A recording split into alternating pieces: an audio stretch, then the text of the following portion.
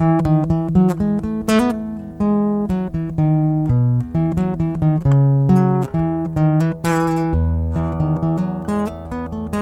the morning, my friends. How are you today? Welcome back to our Cozy Hometown podcast from Bemidji, Minnesota. We've recorded this short study of God's Word just for you in this attractive carrying case, completely free. St. Mark's podcast is a part of a balanced breakfast in God's Word. Don't forget to round out your daily diet today and every day by reading the Bible, praying, and pondering the Word so that you may properly internalize it. If you like what you hear today, share it with a friend. If you look in the podcast description on the app that you're using, in every episode, there is a share link for you to email or text to a friend. I've tried to make the link obvious. Let me know if it isn't at john.kirk@stmarksbemidji.org. Share it because it's studying the Word of God, and faith in Jesus and His perfect life, death, and resurrection comes by hearing the Word, and salvation from death and an eternity in hell comes to us by faith in Jesus alone. Why would you not tell everyone? I'm going to say a dirty word now. Death. We joke about it, we avoid it, we fear it. Shakespeare so colorfully called it the undiscovered country. We fear it because we don't know anyone who has come back to tell us what happens to our soul after death. It's so final. Or is it? God is the author of life, the final arbiter of who lives and who dies. The faithful in Jesus have nothing to fear from death because He told us what happens to us after death. Those who die in faith in Jesus and what He has promised us will find eternal happiness with Him. Don't believe me? Sweet. I don't trust me either. Go read the Bible, though, and believe. This week, we listen in to Luke 7, and Jesus demonstrates His power over death. He does this several times during His ministry to others, and of course, most famously shows His final victory over sin, death, and the devil on the cross in His resurrection. So drop that can of seafoam and open your Bible. You can't ride your snowmobile yet anyway. Let's listen to what today's devotion has in store for us.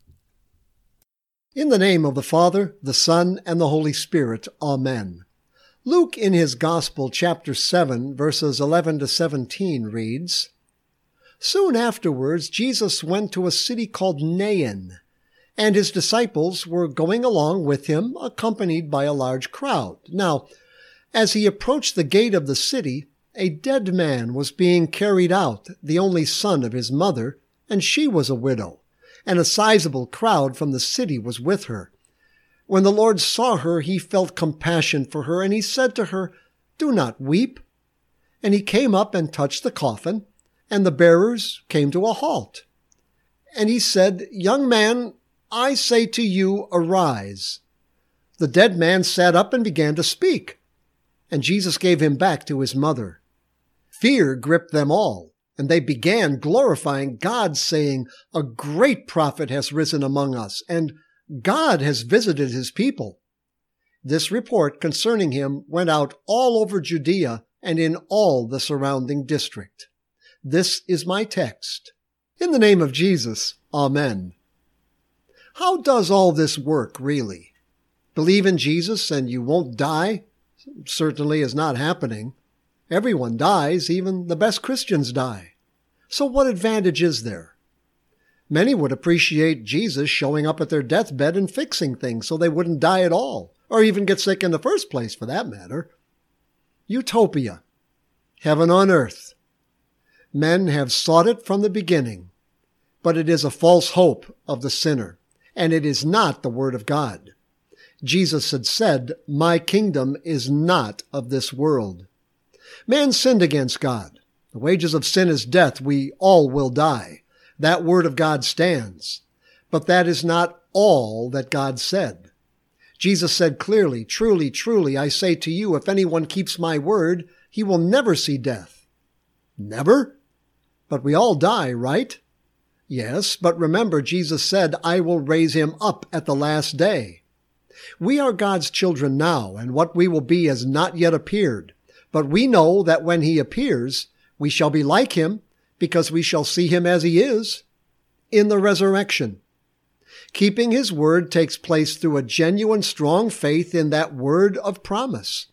When confronted with death, we say, my Savior is bigger than death, and he is going to raise me from the dead at the last day, just like he said. In Christ, life doesn't stop for death. Christ doesn't yield to the grave. He conquers it. He does not step out of the way, but casts death aside to say to his people, I say to you, arise. He doesn't yet say to you, do not weep, because you're still in a world of sorrow. But on the last day, he will wipe away every tear from your eye, and sorrow will be no more. And what about until that time? Well, those who die trusting in the word and promise of Christ are before the throne of God and serve him day and night in his temple. And he who sits on the throne will shelter them with his presence. And they shall hunger no more, neither thirst any more, nor shall the sun strike them, nor any scorching heat. For the Lamb in the midst of the throne will be their shepherd, and he will guide them to springs of living water, and God will wipe away every tear from their eyes. And the last day, St. Paul said, since we believe that Jesus died and rose again, even so through Jesus God will bring with him those who have fallen asleep. For this we declare to you by a word from the Lord, that we who are alive, who are left until the coming of the Lord, will not precede those who have fallen asleep, died. For the Lord himself will descend from heaven with a cry of command, and with the voice of an archangel, and with the sound of the trumpet of God. And the dead in Christ will rise first. Then we who are alive, who are left, will be caught up together with them in the clouds to meet the Lord in the air. And so we will always be with the Lord. That's how it all works. Really. In the name of Jesus, Amen. That's all there is for today, but we are so happy you took a few moments out of your busy day to listen to God's Word with us. Please consider subscribing to our podcast to hear more devotions like this, Monday through Friday, and to hear our Sunday sermons as well. We also cordially invite you to join us for church every week at 8 a.m. and 10:30 a.m. on Sunday mornings. If you would like more information about our church and its ministry, please visit our website at www.stmarksbemidji.org.